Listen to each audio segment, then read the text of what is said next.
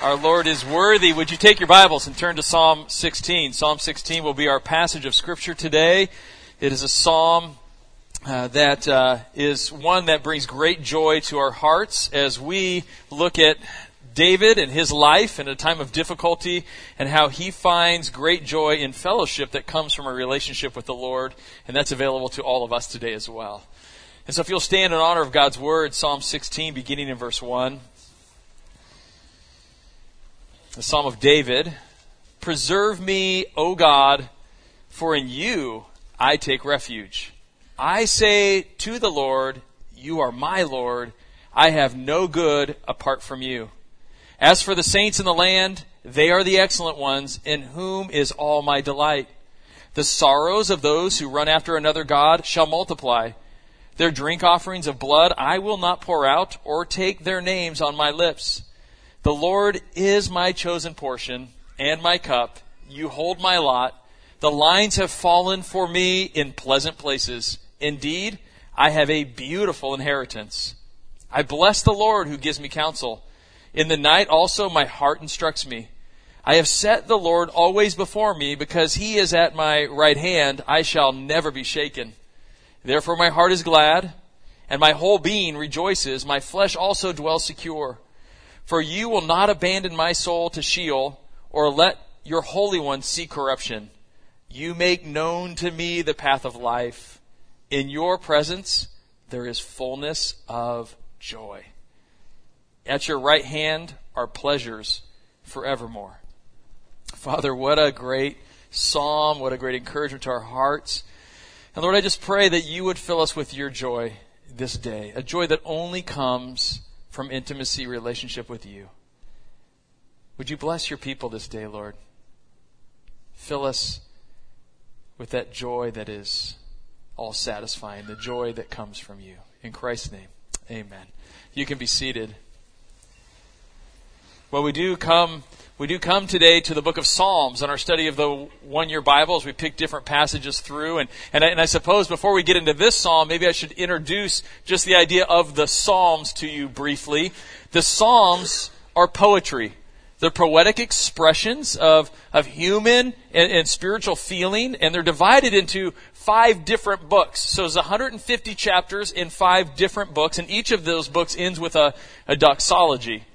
And Psalms, the entire collection of the Psalms, actually in the Hebrew Bible would be called the praises.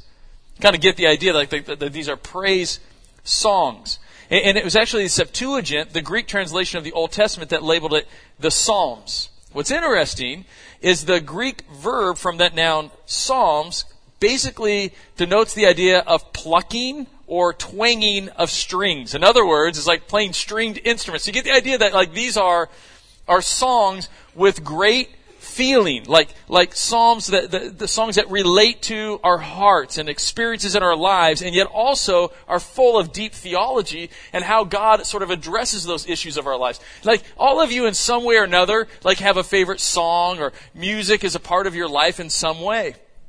You know, for me, when I think of songs, I think of a couple songs from the 1980s. I know, that's just kind of going way back, but I dated my wife, Kristen, she's my high school sweetheart, in the 1980s.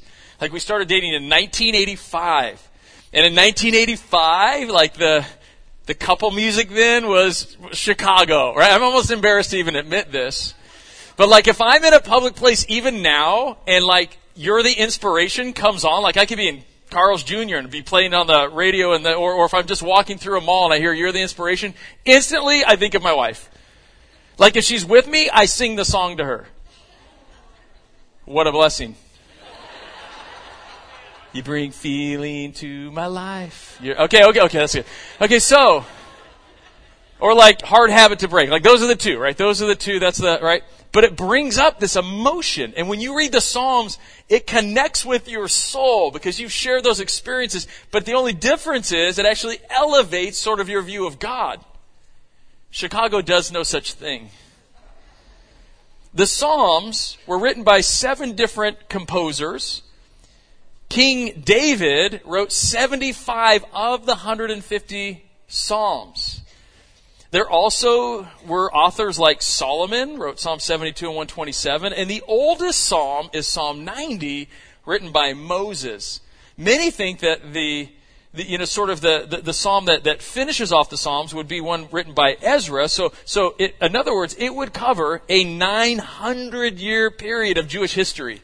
All the way from Moses, 1400 BC, all the way up to, Ezra, post-exilic, around 500 BC. So you're talking about this huge span of time, and yet there is one author behind those human authors, and it's God himself.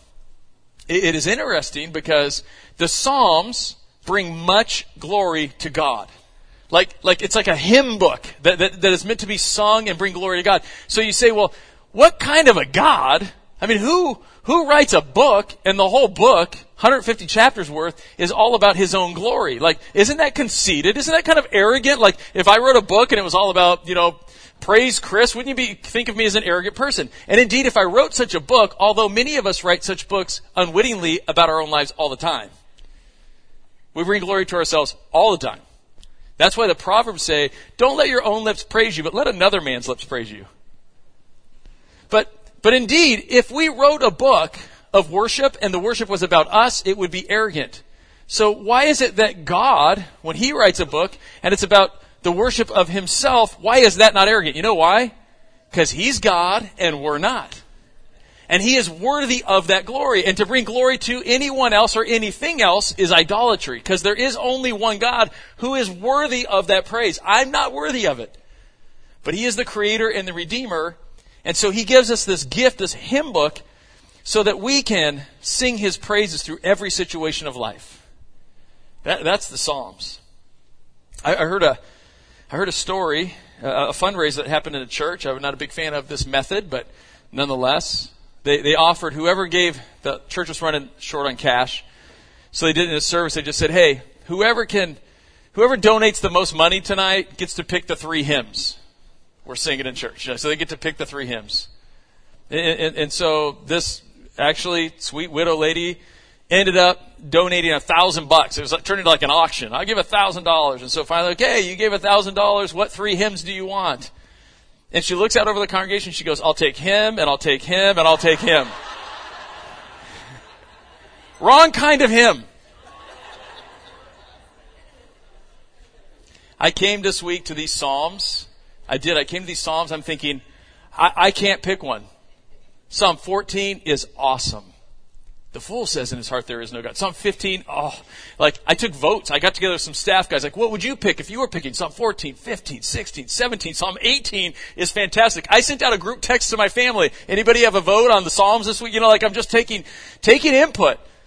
But honestly, as I prayed through it, as I listened to what people were sharing, and honestly, as I came to this passage in my one-year Bible reading, I think it was on Wednesday, I'm like, that's the one I think God has for us as a congregation this week. Psalm 16. Psalm 16 is really David sharing with us the joy that he finds in fellowship with his Creator. And I want you to have that joy today too.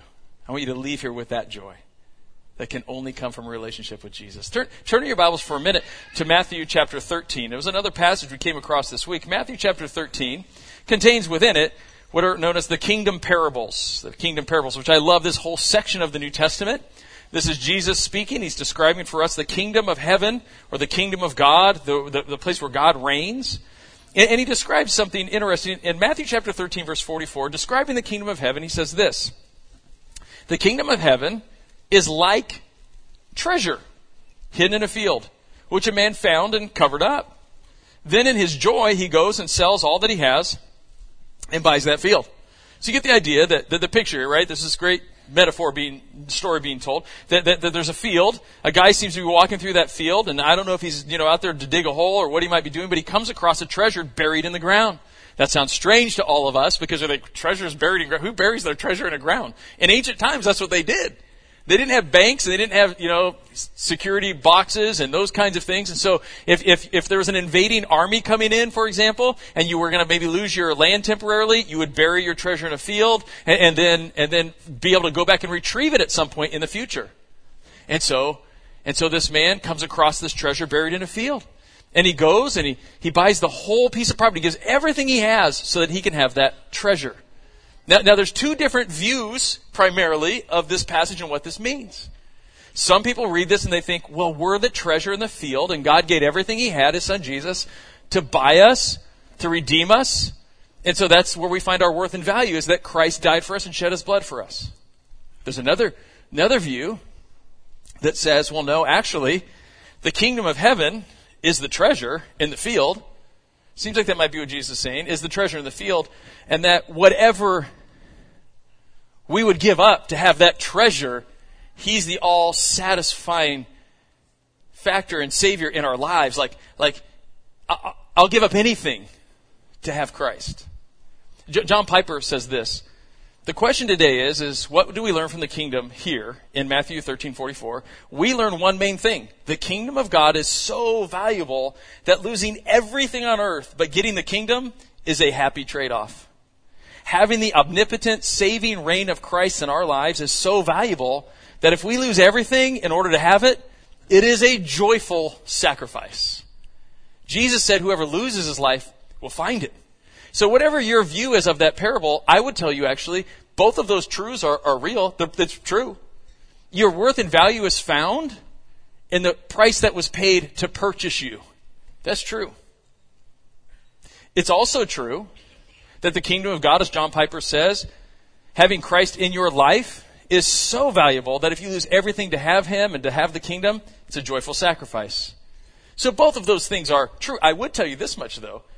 I think the truth that, well, you could ask yourself this question. Is Matthew 13:44 making much of us, or is it making much of the kingdom? And what I would say is this: is God make much of us so that we could make much of the kingdom and his glory? And I think that is the primary truth. The first truth is that God is worthy of all glory, and he makes it possible for us to glorify him because he sent his son Jesus. And I think that's the proper order to think about such things. His glory first. He saved us so that we could glorify him. And so Psalm 16 is this joyful celebration of David because he has found this all-satisfying relationship with the God who made him. Let's look back at Psalm chapter 16. In Psalm 16, verse 1, and verses 1 to 3, we see that the Lord is David's priority, that the Lord has the first place in David's life, that David's a man who's completely dependent on God. And he cries out to him for preservation. He says, you are my refuge. You are the absorbing passion of my life. When difficult times come, I turn to you. Look at verse 1. Preserve me, O God, for in you I take refuge. Psalm 73, verse 25 says this: who have I in heaven but you? And there is none upon the earth that I desire beside you. So he says, preserve me, O God, preserve my life. My days are numbered. I'm in great harm. Keep me safe. I run to you. Who do you run to when times are hard? That's who your confidence is in. That's the priority. That's the person that's your person in life. And what David is saying is, no, God, you are that first person in my life. I run to you. You are my refuge. We don't know the situation that David's facing particularly here. We can speculate, but actually this psalm, we don't know if it's when Saul's chasing him through the wilderness and trying to kill him. Or we don't know if this is the time where his son Absalom took his throne and chased him out of Jerusalem. Remember that? And David leaves and the guy's hucking rocks at David as he goes. I mean, I don't know, but this is a low point in David's life. And in that low point of David's life, when he's a refugee, when he's fleeing, when he thinks he's going to die, he turns to the Lord. And then, in fact, look at verse 2. Verse 2, it says, I say to the Lord, you are my Lord. I have no good apart from you. So here David does something very interesting. And there's a word play. You got to catch this. Notice it says, I say to the Lord. And notice in your Bible it'll say, it says, it's written, Lord, capital L-O-R-D, all caps. What does that mean? Whenever you see that, that's the word for Yahweh. That's the personal name of God. But notice it says, I will say to the Lord, Yahweh, you are my Lord, Adonai. It's not all capital letters. So I will say to Yahweh, you are my Lord, which is a general name for God, which means you are my King, my Master, you are my God. Yahweh, you are my God. I run to you in a time of trouble. You are the priority of my life. And notice he says, I have no good apart from you. So David announces here his exclusive trust in the Lord, that everything good in his life comes from the Lord, and then when times get hard, he runs to the Lord. He has this unbelievable commitment to the Lord in his relationship with God. What he's really saying here is, Lord, you are my treasure. You're my supreme treasure. I run to you, and there's nothing on earth that compares to you. Look at verse 3. We see the centrality of God in David's life does not exclude a deep regard for the saints. Look at verse 3. As for the saints in the land, they are the excellent ones in whom is my delight. What is David saying here? What he's saying is to love God is to love his people. 1 John chapter 5 says this, everyone who believes that Jesus is the Christ has been born of God, and everyone who loves the Father loves whoever has been born of him. So he's just going, I find my greatest joy, the people I love being with the most, are those who find their greatest joy in the Lord as well. John Piper turns it around and says it this way. He says, why would you find more joy in people who find no joy in the one who is your primary joy? Like, it doesn't mean you don't have relationships with people who don't find their joy in the Lord, but it means your greatest joy in terms of relationship with people is to spend time with people who do find their joy in the Lord. And what does it say about us if we're most drawn to people who don't find their joy in our primary joy? And so, Hebrews 10:24 and 25 says this, and let us consider how to stir up one another to love and good works, not neglecting to meet together, as some are in the habit of doing, but encouraging one another, and all the more as we see the day drawing near. So in other words, we're drawn to those who are also sharing in the same joy in the Lord. Last night, there was a lady, Barbara, that I met. She came up after church, and I had mentioned to her, in the service actually at this point, that I met somebody last weekend who's been coming to church here for, I guess, about 2 years, and I've never met them. And it's not that meeting me is the greatest thrill in the history of the world or will satisfy your soul. In fact, I think for some people it's shocking at times. I remember one time somebody came up to me after they'd been coming to church for a while, and they finally came to say hi. And this very nice lady looked at him and she just goes, "Wow, you really are short." "Oh, thank you so much. It's not nice to meet you." I mean, it's nice to meet you. But this lady waited around back here, and it was cool because she's been coming to church here for a year. I'd never met her. And she sat next to a lady that she never met before. And she shares this after the service with this lady who comes to our church. And so the lady stuck around forever, brings her up. She goes, "You know what, Chris, I just want to introduce Barbara to you. She's been coming here for a year. She wanted to come meet you." And this lady looks at me and she just goes, "I am so hungry for Christian friends." And so I just walked her out and showed her where all the small groups were meeting and said, "Come, like, they're going to invite you. They want to have fellowship with you," because you're not going to find that in a room necessarily this size, right? Like, you got to go have that intimacy with other believers. And she said, "I want that joy that comes from being with other people who find their joy in the Lord." That's what David's saying. He's going, "No, you're the priority of my life, and because the Lord's priority of my life, his people are also a priority of my life." And then verses 4 through 6, we see that the Lord is David's portion. So he's his priority. He's first. That's who he runs to in a time of need. But then we see it's David's portion. David compared the Lord in verses 4 to 6 to an allotted inheritance. He says, "The Lord is my inheritance." The Lord was all that he needed to satisfy his heart in his life. And so let's just pretend right now. I don't know if any of you have ever received an inheritance. I don't know if you've ever been in a will. Maybe somebody here has received a lot of money at some point in your life. I'm not going to ask you to share what you received. I will tell you, I have been in a will. Like one will where somebody died next to me, read it, and I got something in the will. My name was in it. And the one thing I've ever gotten in my whole life in a will was a Chevy Chevette. My grandma left me her car, and it was a Chevette. I was so excited when I saw my name there. And then when I saw what I got, I was less excited. I wish they'd just put vet. Chris gets the vet. I'd have felt better. I'd have felt better if my grandma had bought a vet. I know it was out of love that she gave that to me, but that's what I've received. But could you imagine today if you got out of church and you get a phone call that says, "Hey, I'm an attorney from New York, and you have this uncle that you never knew, and he never got married, and you're his only descendant, and he was a billionaire. And in fact, he has a mansion in Malibu, and it's all yours." Some of you are smiling right like, oh. You get all the cars that are there and all the money that is there. Like, what would you be thinking right now? You'd be like, this is awesome. I mean, some of you are going to go and just start to Google lost uncle. You know what I mean? Like, maybe. But what David's saying here is, he's saying, no, compared to the Lord, everything this world has to offer is nothing. And those who pursue other gods and have other idols and things that they think will satisfy them, they're always disappointed, because everything this world has to offer in terms of satisfying our soul is like cotton candy. Does anybody here like cotton candy? Who likes cotton candy? You can like cotton candy, but let me tell you something. It's always disappointing to me, because you bite into that and it just dissolves in your mouth. And then you quickly just need something else, right? It just doesn't satisfy like a Snickers. And so, take a look at verse 4. Notice what David says here. The sorrows of those who run after another god shall multiply. Did you see that? Those who run after other gods, other sort of sources of the satisfaction, their sorrows are going to multiply, not their joy.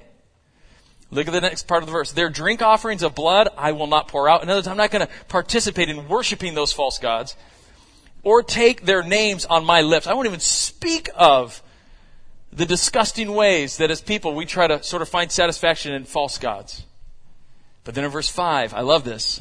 The Lord is my chosen portion and my cup. You see what he's doing here? The idea of a portion is a reference to an inheritance.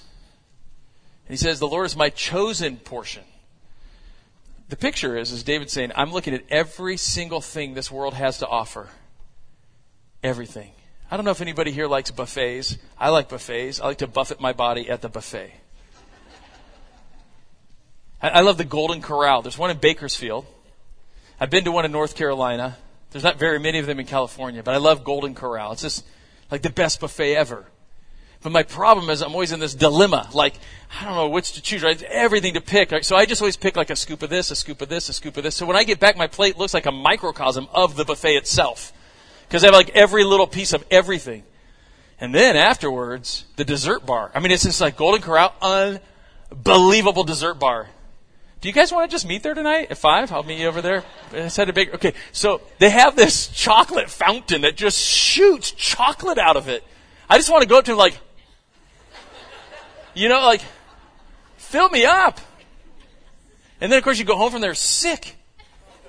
So David's like saying this, okay? You picture whatever you think would bring you joy in this life. Anything. I'm talking about anything sinful or even anything that would not necessarily be sinful. But that if it's an idol in your life, it would be sinful. But you're like, all of these things. Maybe it's money. Maybe it has to do with even marriage. Maybe it has to do with kids. But whatever it might be, everything and David just looks at all of it. And he says, you know what? I see everything this world has to offer, and I choose the Lord. He said, you are my chosen portion. You see that? Like, I choose you. You're my inheritance. You see, what I want you to know is what you get from a relationship with Jesus is Jesus. What you get from a relationship with the Lord is the Lord. He is the inheritance. You are my chosen portion. I love, look at the next part of the verse. You are my cup. You're the one who nourishes me. It reminds me of John 14, verse 14. Jesus said this, but whoever drinks the water I give him will never thirst. Remember that to the woman at the well? The one who drinks this will never thirst. You're my cup. And then he says something interesting. You hold my lot. What does that mean?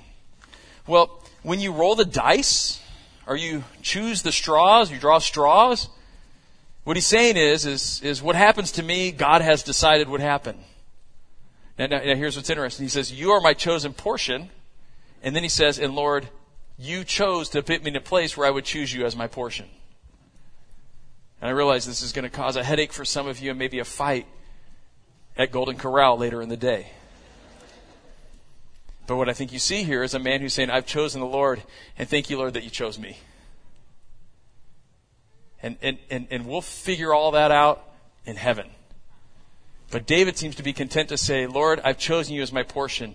And Lord, you are the sovereign Lord who directs my steps. You are, as it says in the end of verse 6, you are the one who holds my lot, verse 5. And then, in fact, he continues with the same thought, verse 6. The lines have fallen for me in pleasant places. I love this. Indeed, I have a beautiful inheritance. What does it mean the lines have fallen for me in pleasant places? What David is using here, it's a metaphor, like boundary lines. And he's saying, Lord, you drew the boundary lines around my life You put a circle around my life. And Lord, you've chosen that you will always be in that circle. So my boundary lines of my life have fallen in pleasant places. Or literally, it's used later in verse 11, the same word, pleasurable places, places of joy. Lord, you've been good to me. And remember, this is said of a man who is seeking the Lord as his refuge. He's in a difficult time of his life. And he goes, no, I have you, Lord, and you are my inheritance. And you've put this circle around me. And in your kindness and in your sovereignty, you are so good to me to have you be a part of my life. I like what Adrian Rogers says. He says this, what is important in your life is what money cannot buy and death cannot take away. And that would be the Lord. In fact, notice David's preoccupation with the Lord in verses 7 and 8. He says this, I bless the Lord who gives me counsel. In other words, I'll speak well of the God who teaches me, instructs me according to his word. And then notice it says, in the night also my heart instructs me. So he says, I'm preaching sermons to myself when I can't sleep at night because I'm so inundated with the word of God. And then notice verse 8. He says, I have set the Lord always before me because he is at my right hand. I shall not be shaken. So he's going, man, I'm prepared. Like when the devil shoots his fiery arrows at me and tries to discourage me and attack me, I am so, in the word of God. Like when I wake up at night, I'm just thinking about the Lord.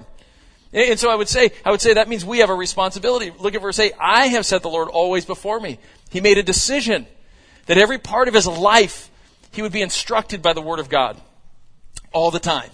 So that means reading your Bible in the morning, maybe reading it at night. It means maybe posting verses in your car and at your workplace. I think it means listening to music that is worshipful, that will bring me back to truth. And he goes, I've always have the Lord in front of me, and because of that, I'm not shaken. So what I would say about David is, not only was the Lord his priority, not only was the Lord his portion, but also the Lord is his preoccupation. He just thinks about him all the time.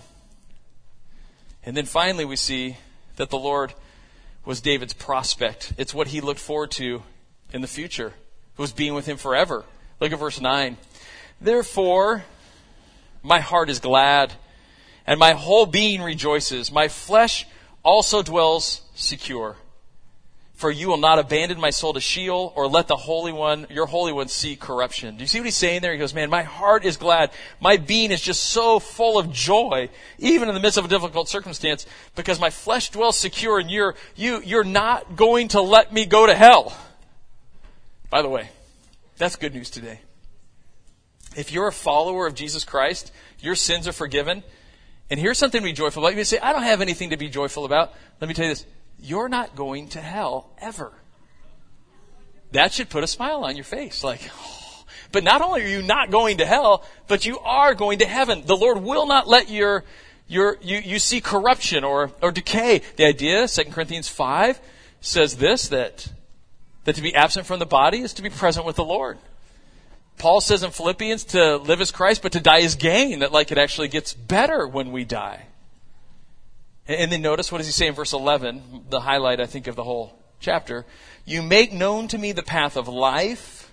Jesus is the way, the truth, and the life.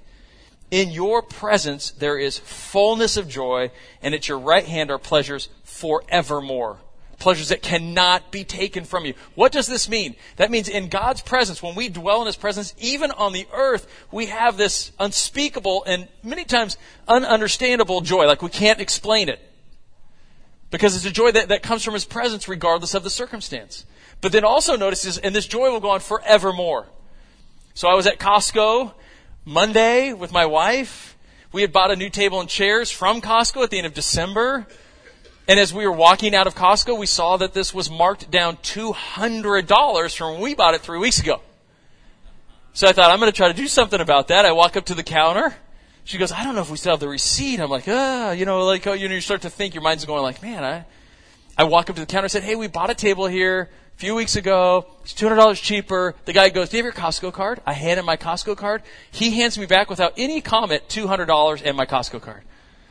Let me ask you this. When's the last time you went to Costco and walked out with $200 cash? Never. I'm going back tomorrow again. I'm just going to give him my card and see. Here's my card. I need my $200 cash. This is a great membership. Listen, I walked out of there, I was so excited. I was like, God, we just got $200 from Costco, like cash in my pocket. Can you believe this? Like, no way. So we're driving, like, that was awesome. But you know what? That wears off quickly. Some of you are football fans in the room. Yeah, baby, see. And some of you, like in first service, there was like a Pittsburgh Steeler rally going on up over here at the front. It was just hilarious. Like jerseys, and they're like, hey, gather together. I'm like, would you guys want me to pray for you? Or, whatever. That God would comfort you when you lose. You know what I mean? Like, whatever.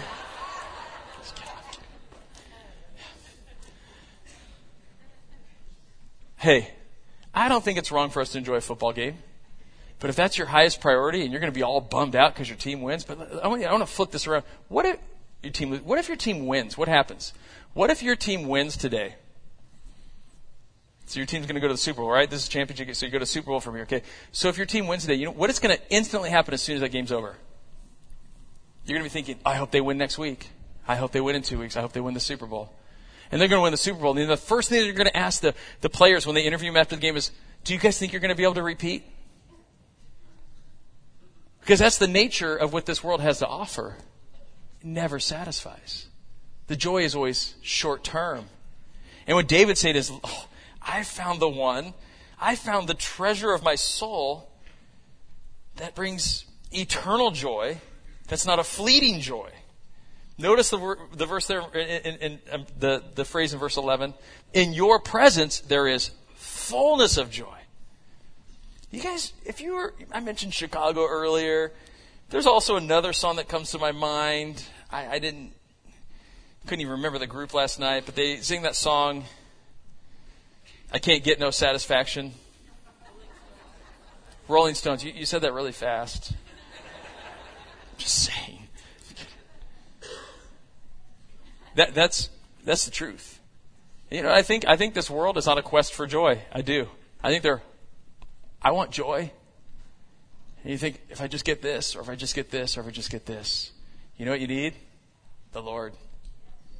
To be your priority, to be your portion, to be your preoccupation, and then you'll have the prospect, just like David, of you're going to have him forevermore. He'll never be taken from you. Now, there is something I must draw to your attention, and it is critical. And that is that the New Testament quotes, in fact, I think I mentioned this, but the New Testament quotes from the Psalms more than any other book of the Old Testament, which would make it important. But this also is what's called a messianic psalm, because verses 8 through 11 are quoted by Peter in Acts chapter 2 at Pentecost. And he says, and actually Paul quotes from this psalm too in Acts 13, but Peter says, under the inspiration of the Holy Spirit, that verses 8 to 11 were speaking also prophetically of Christ. In fact, look, if you will, again at verse 10. For you will not abandon my soul to Sheol, or let your Holy One see corruption. So here's what Peter's saying.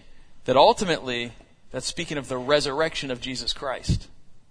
So I want you to catch this, right? Jesus hasn't come yet. David writes this at about 1000 BC. But David, under the inspiration of the Holy Spirit, is writing prophetically of Christ, who will come up out of that grave and his body won't see destruction, right? So here's the cool thing. David could say, I will be with the Lord forevermore, because Jesus would rise from the dead 1,000 years later, and those who believe in Christ will rise just as he rose, because he's the first fruit of all who will rise from the dead. So, all of this joy and anticipation and this joy forevermore in the presence of the Lord is coming because David is writing prophetically of this one who will come, die on a cross for our sins, and rise again from the dead. So you and I have this promise of forever joy, because God didn't let his Holy One, Jesus, see corruption, but rose him from the dead. And if he rose, you too will rise. Now, I don't know what might be going on in your life. You might feel like Saul's chasing you in the wilderness right now. Or you might have a family betrayal situation where everybody's turned their back on you, and you feel like you're walking out of Lancaster barefooted like David walked out of Jerusalem, and people are throwing rocks at you, and it just can't get any worse.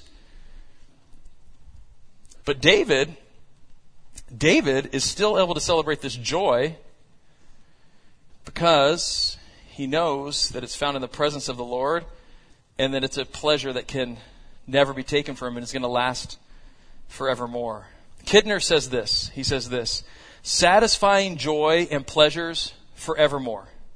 The refugee in verse 1 finds himself an heir and his inheritance beyond all imagining and all exploring. So the refugee finds himself an heir of an eternal promise and eternal pleasure in the presence of the Lord. That's where we find our joy, is not in our circumstances.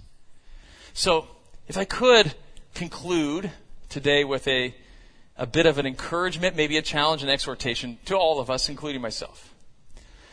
If we really believe this, and we're saying, no, the Lord is my joy, He is my priority, He is my portion, He is my preoccupation. And by the way, I can't wait to one day be with Him. Like, He's my best prospect. Like, I'm going to be with Him forever. If you really have that joy, you should probably show it. Remember when you were in Sunday school? I remember when I was in Sunday school as a kid. We used to sing this song. I bet you most of you are going to know it. I think we might still sing it. Some kid came up to me and said, "We still sing that." It goes like this. I've got this joy, joy, joy, joy down in my heart. Down in my heart. Down in my... Oh, go ahead. Next line. If the devil doesn't like it, he can sit on attack. Ouch. Sit on attack. Yeah, see, you see there. I feel like a choir director right now. You people are good.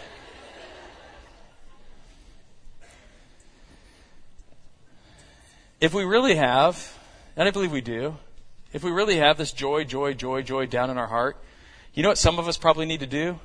Is tell our faces.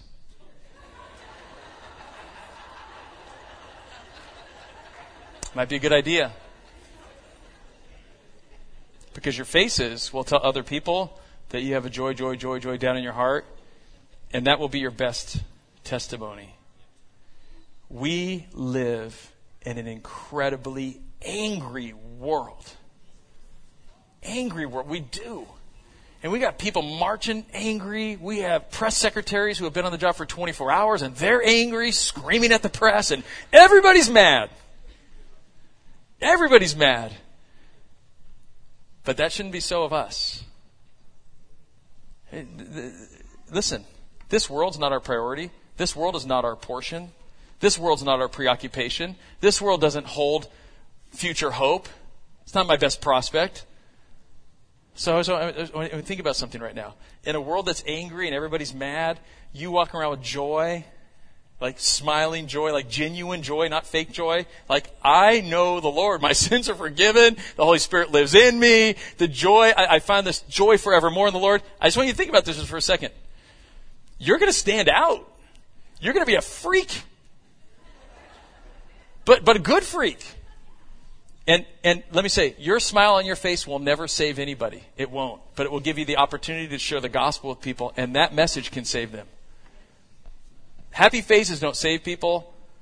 The message of the gospel saves people. They're going to have to hear it from our lips, but I think they have to see it on our lips before they'll hear it from our lips. And you will stand out. I promise you will stand out if you just make the Lord your joy. Now, here's the key. It has to start from the inside out.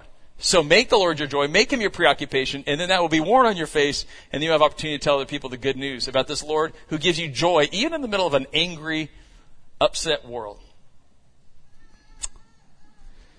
Do you remember Jesus' first miracle recorded in the Bible?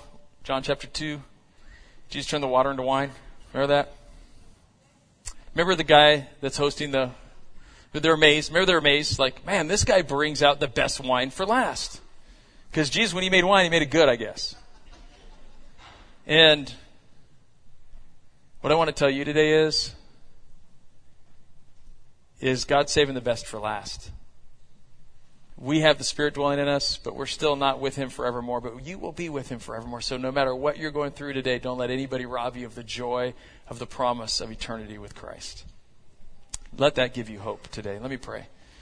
Father, thank You for Your word. Thank You for this time with the saints. You are all in all. You are our treasure. You are what we seek. Jesus, You satisfy our souls. So we come to You. You invite us to. We come to you. Lord, would you this week remind us, draw us to yourself, make you our priority and our preoccupation, and may we find our joy in you and in you alone. In Jesus' name, amen.